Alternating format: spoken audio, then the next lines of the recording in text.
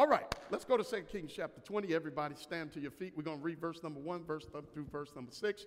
We're going to say a few words of admonishment. Happy Father's Day to all of the fathers. You look good. If you notice, the theme for a lot of fathers have been blazers and jeans, and we have even some of our elders and deacons with blazers and jeans and shirts, and they look good. And a couple of the elders don't feel as comfortable in jeans and blazers, but they look good. Just so they look youthful, and then some of our elders look as old as they were before. So let's look at 2 Kings chapter 20, verses 1 through 6. The Bible says, in those days Hezekiah became mortally ill. And Isaiah the prophet, the son of Amos, came to him and said to him, thus saith the Lord, set your house in order, for you shall die and not live. Then he turned his face to the wall and prayed to the Lord, saying, remember now, O Lord, I beg you, I beseech thee, how I have walked before thee in truth and with a whole heart, and have done what is good in thy sight. And Hezekiah, after he prayed, he wept bitterly. And it came about before Isaiah had gone out of the middle court that the word of the Lord came to him, saying, return and say to Hezekiah, the leader of my people, thus saith the Lord, the God of your father David, I have heard your prayer. I have seen your tears. Behold, I will heal you. On the third day you shall go up to the house of the Lord, and I will add 15 years to your life, and I will deliver you and this city from the hand of the king of Assyria. And look at all of the I wills. And I will defend this city for my own sake and for my servant David's sake. You may be seated. I want to talk about the God who responds. I want to talk about the God who responds. I have to tell you, and I have, just to be transparent, there was a period over this time where everything began, and the inception of all of this pestilence, if you would. In that, there was a period when I kind of got to a place where I stopped praying. Sometimes it's hard to pray when you don't see immediate results. And like spoiled children, sometimes we say, Daddy, please. We say, God, please. And if God doesn't move when we think he's going to move, we sometimes, in our lack of faith, make the conclusion that God is one, either saying no, or that God is not really connecting to you. Because when you lose your faith, you lose your prayer equity. A person that loses faith doesn't even see the sense in praying anymore. As a matter of fact, one of the indicators that your faith has waned away and that your faith has been worn down is your prayer life starts decreasing, because it makes no sense to talk to a God who you believe no longer talks to you. I mean, this is Father's Day, other than the Lord's Day, God is our Father. And one thing about daddies is that when you're small, and of course it's not the case for everybody, but I'll give my testimony. Daddy was the one that I would call and even threaten people and say, "I'll get my daddy." Little kids now with their daddy, they see daddy as the protector and the daddy as the one that has the strength and daddy as the one that does this. But if you're talking to daddy and daddy doesn't respond, sometimes eventually what happens is you just don't, you lose something in you to some will to even talk to him anymore. But as we look at this text, what I want to show you is that God, as our Father, is the kind of God that responds. And in this particular text, we have King Hezekiah. And King Hezekiah had just went through a whole bunch of stuff. Sennacherib, who was the king of Assyria, had just warned him and threw threats at him. And the difference between Bible times and now is that in Bible times, there were no emails, there was no Facebook, there was no Fox News, there was no CNN. But somehow, some way, if you notice and look in Scripture, whenever the enemy wanted to throw fear your way, somehow, some way, even in Bible times, without news and without CNN and without Fox and without ABC and NBC, the enemy would always find a way to get to you the information that's supposed to make you fearful. Don't you remember Job? When Job had his affliction, the Bible says the devil went up to heaven and said, "Let me touch Job." You have Job under some kind of weird protective custody. And God told the devil, "Go ahead, but don't touch his body." The Bible says all of a sudden there was a day. And when that day happened, all kinds of mess broke loose in Job's life. But somehow, some way, without news, without TV, without social media, without CNN, without Fox, without having the latest, without newspapers, somehow, some way, the information that was designed to discourage Job got to Job. The devil has a pattern of always getting the fearful stuff in the earshot of the people of God.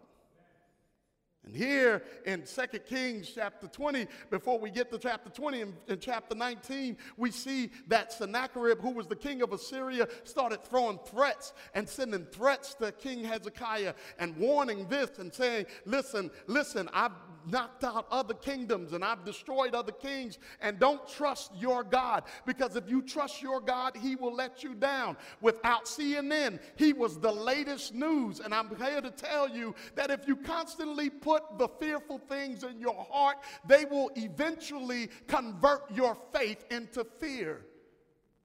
Look at the text. The Bible says, look in chapter 19, verse number 10.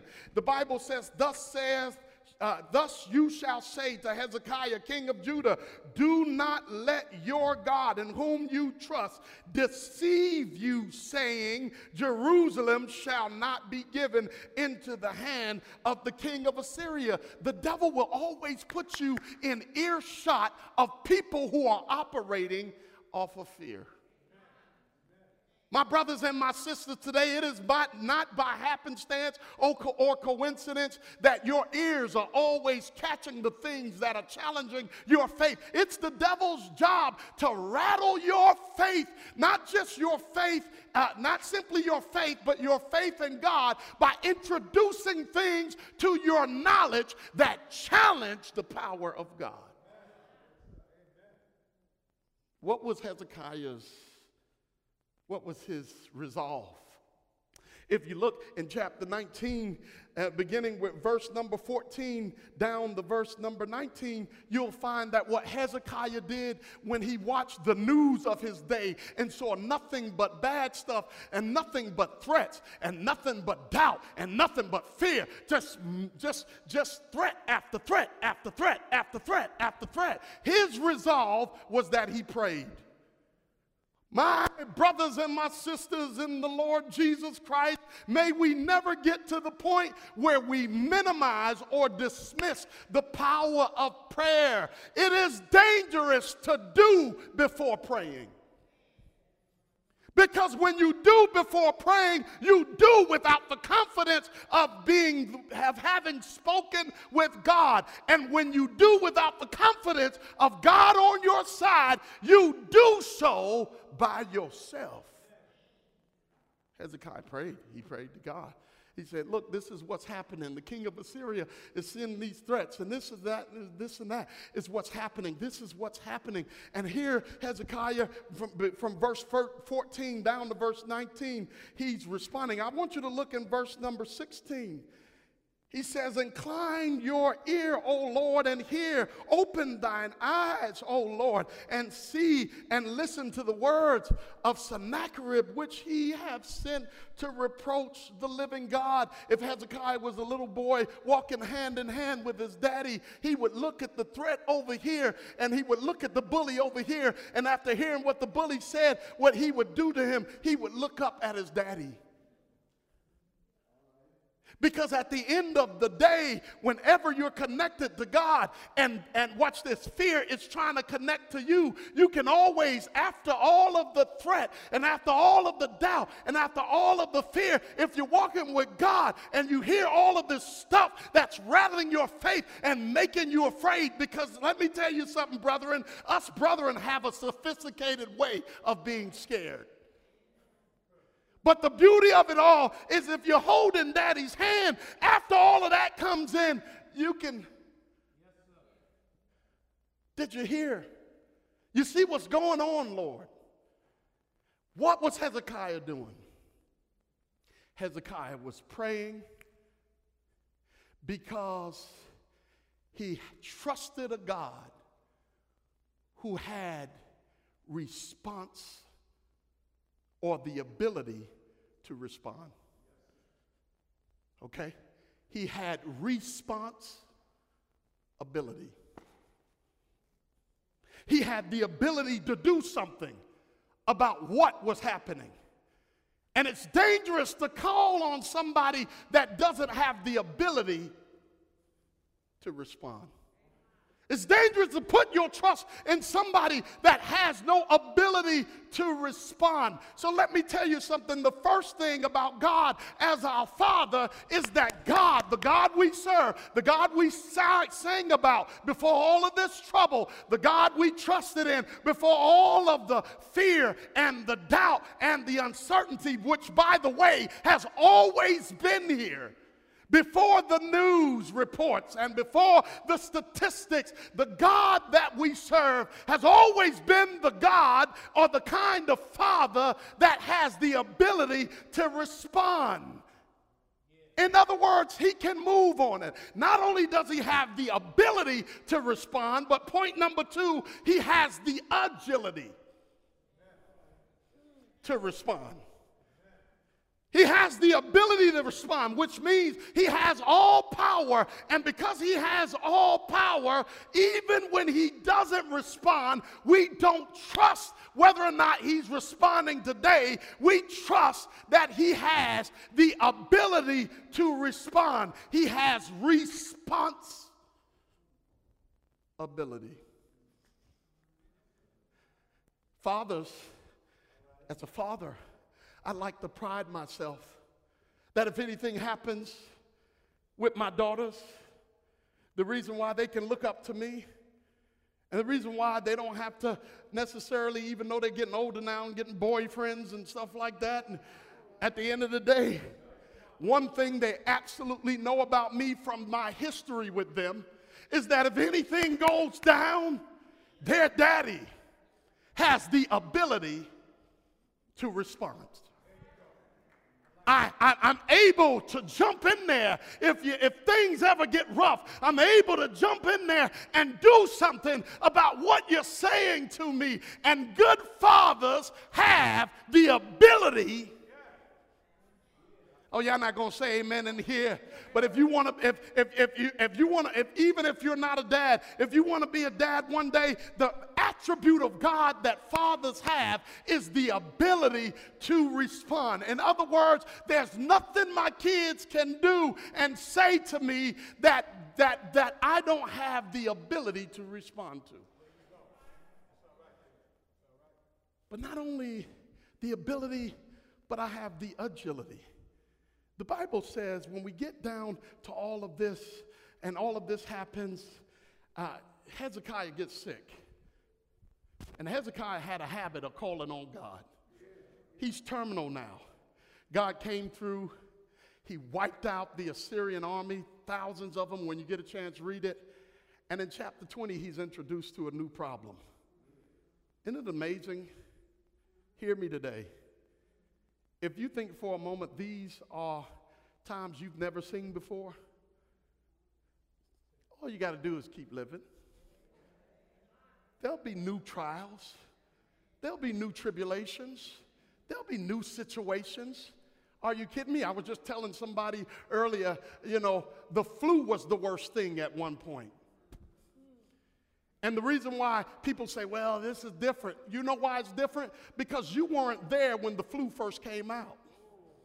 And when the flu first came out, everybody was saying, this never happened before.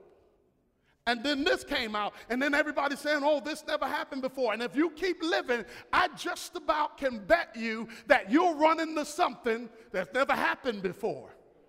The beauty of it is the reason why God has response ability is because he's all-knowing, he's omniscient, and before we get to something that we say never happened before, God was already there waiting on us.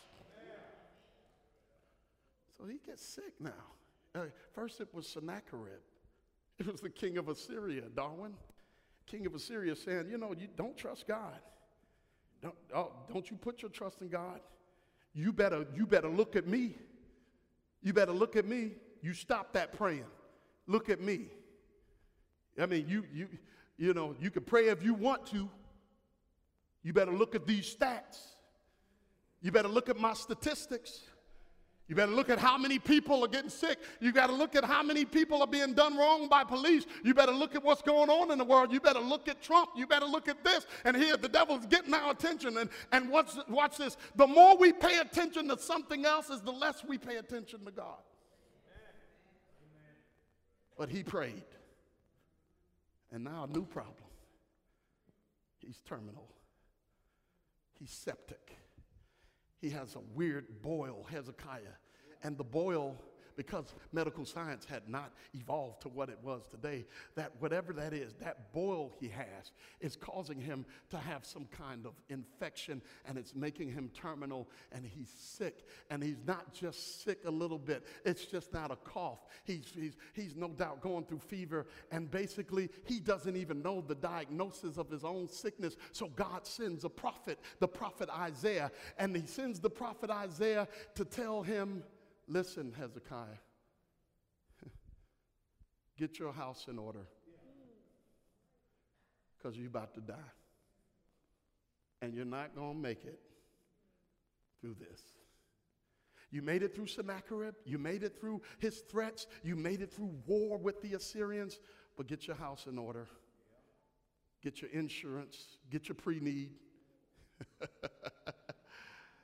That would be equivalent today of the doctor saying there's nothing we can do. There's nothing we can do. Get your will in order. Who's going to sign for you? Get your family together, decide whether or not you're going to go DNR. Decide what you're going to do, make plans. And the strange thing about it is everybody knows somebody or knows somebody that knows somebody that's been at that point where people started drawing conclusions about you. Where people started saying, well, this is it. Usually the word hospice means it's over. Hezekiah was in hospice. Get your house in order. And this is the word of God coming from the prophet of God. Get your house in order because you about to die. And the Bible says that instead of fussing, instead of grabbing Isaiah and saying, no, no, no, what he does is what he always did. He did it in the previous chapter when he got the threats from the king of Assyria. But this time, he needed a moment. He turns to a wall, and what's interesting is he was at a wall in his situation. So he turns to the wall, and he closes everybody out, and he prays to God, and he says, God, remember me. Now, why are you praying, Hezekiah? Because God has the ability to respond. He has the ability to respond. He has response ability.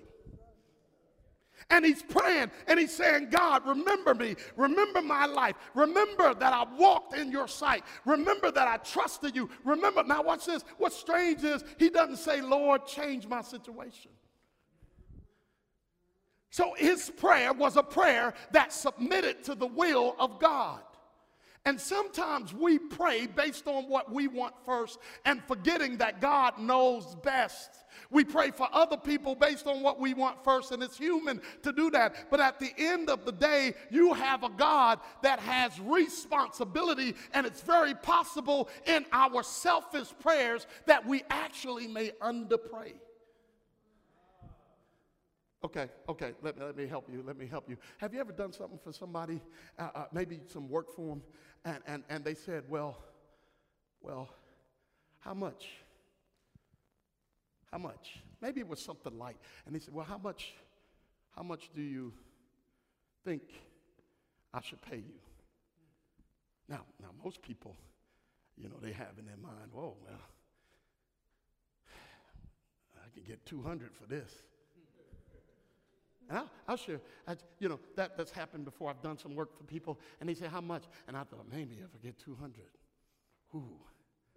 And you know what? Something led me to say, whatever you think, whatever you do. Now, some of you have had some bad experience with whatever you do. You need to be honest in this house. But I remember times in my life when I said, okay, whatever. And in my mind, I had a number. But when I left it up to them, what ended up happening is the number I had in my mind was exceeded by double. Now, if I would have gave them my number, I would have been cheating myself. And that's how it is when we talk to God. Sometimes we underpray when all we have to do sometimes is say, Lord, remember me. I don't know what you're going to do with this situation. I know what I want, and you know what I want. But it may just be, not only may, but it is certainly a fact that whatever you have in mind is better than anything I have in mind. And Hezekiah said, remember me. And the God who has the ability to respond, our Father who has the ability to respond, responded. He turned the prophet around as he was leaving through the court. He tells Isaiah, why don't you go back? Give him a different message. Isaiah turns around and says, wait a minute, I just got a call. I got a text message. Oh, wait a minute. I just got a text. I want you to imagine Isaiah leaving after telling them bad news. And being a prophet wasn't always fun. Sometimes you had to tell people bad news and you had to leave. And I want you to see as he leaves behind him, Hezekiah, as he leaves out of his bed chambers, I want you to see as Hezekiah is turned to the wall. Isaiah doesn't know what's going on. See him as he leaves out, and he walks out further, and he goes into the court. And imagine, let's contemporize that. All of a sudden, there's a vibration, and he looks at his phone, and he's walking back from doing his assignment, and he slows down. And he turns around. And I want you to see him going back to give a different message, and he tells King Hezekiah, wait! God said he hears you. God says, I've seen your tears I seen your tears and I heard your cry. And because I am the God who has the ability to respond, I'm going to take the life that was short and I'm going to extend it 15 years. The Bible says that God responded. But I want you to see something else. So God did it with, he had the ability to respond and he had the agility to respond, which is the attribute of a good father. But finally, watch this.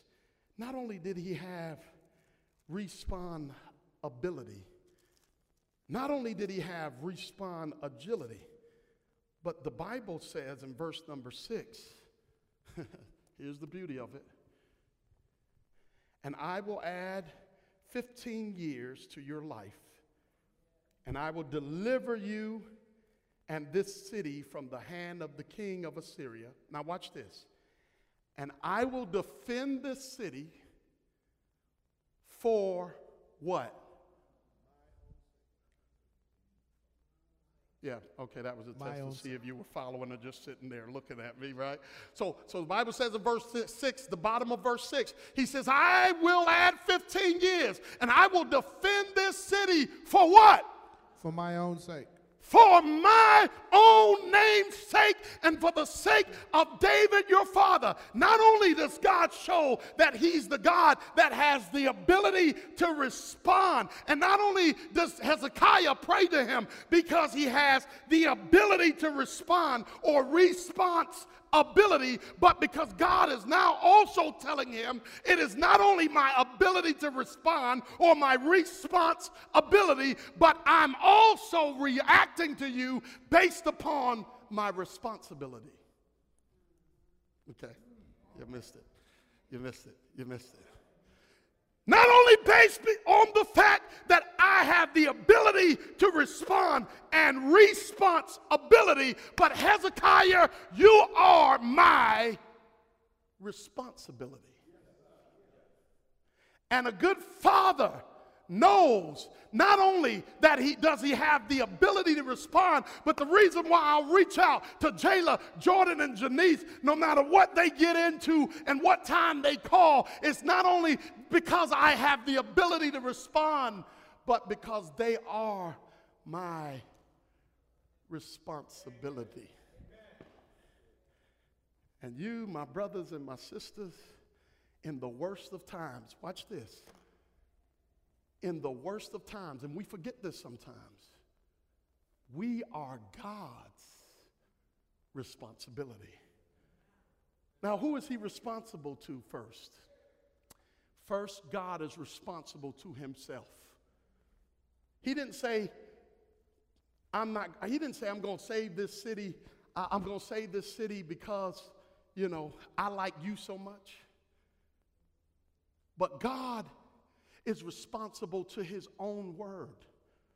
It is not in God that in God that he should repent or that he should lie. In other words, God moves on his responsibility based on who he is to us. If you ever read 1 Peter chapter 3 and verse number 12, God makes himself responsible to the righteous. The Bible says the eyes of the Lord are over the righteous, and his ears are open to their prayer. And when anybody is your responsibility, how they look, how they are, the situations they're in are not only a reflection on them, but it's a reflection on you. Husbands, fathers and husbands get this. We get it, right? We get it. Husbands get it. That's why we do what we can to make our wives, appease them and make them look good, right? We want them to look good. And nobody said, amen.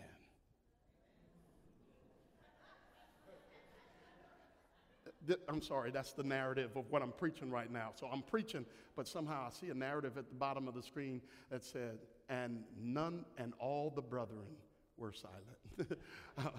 Okay, that's why we want our wives to look good. Amen. Wow. Wow.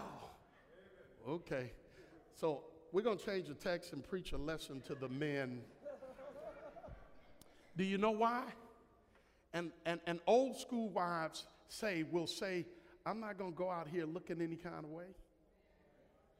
Because I represent and I reflect you. Mothers get it, right? Well, you don't want your daughters to go out looking any kind of way or your sons looking any kind of way. Why? Because how they look is a reflection on you. Because they are your. Y'all missing this. Y'all missing this. Y'all missing this. They are your responsibility. And because they are your responsibility, you exercise your responsibility.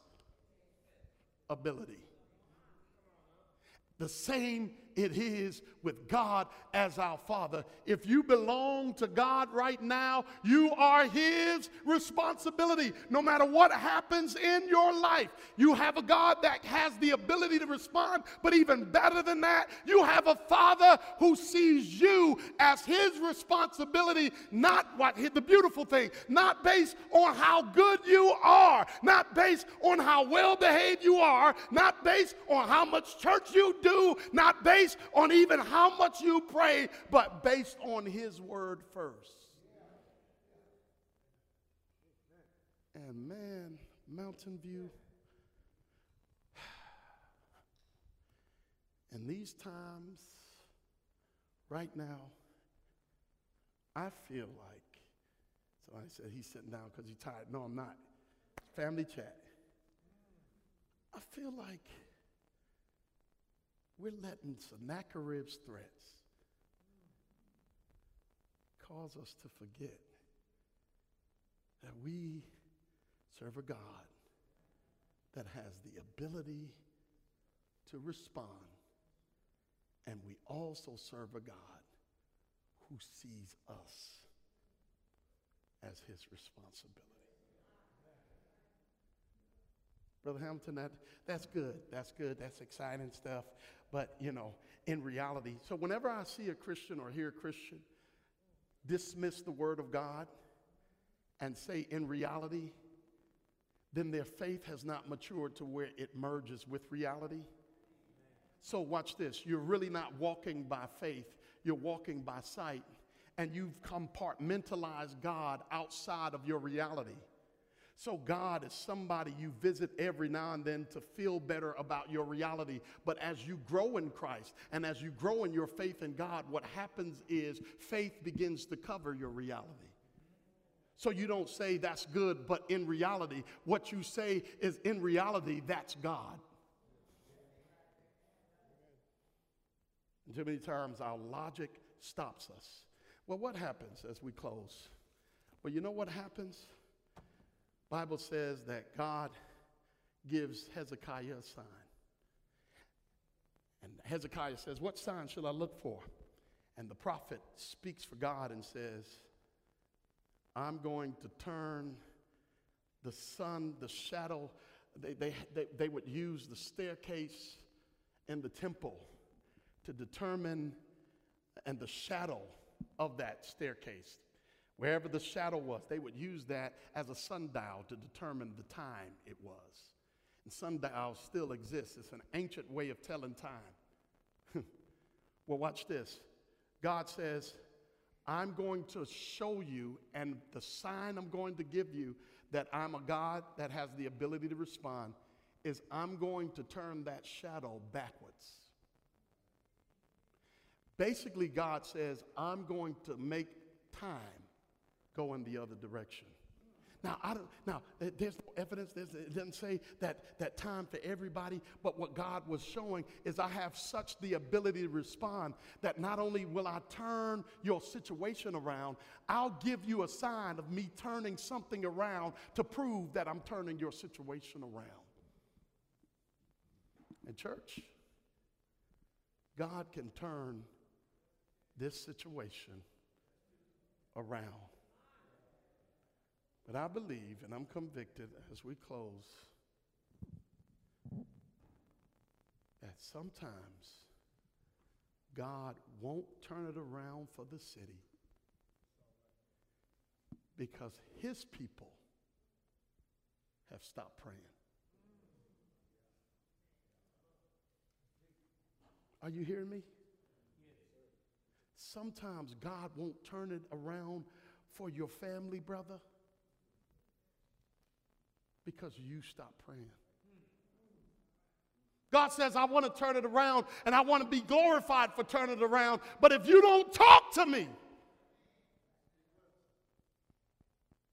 then you'll give my glory to something or someone else. And it's time right now for all of us who claim to be the children of God, who claim to serve a God that has the ability to respond, that claim that serve a God that we are his responsibility. It's time for us to start praying about this situation. Let's be honest. We see certain world leaders on TV, and we despise some things. When was the last time you prayed for the president?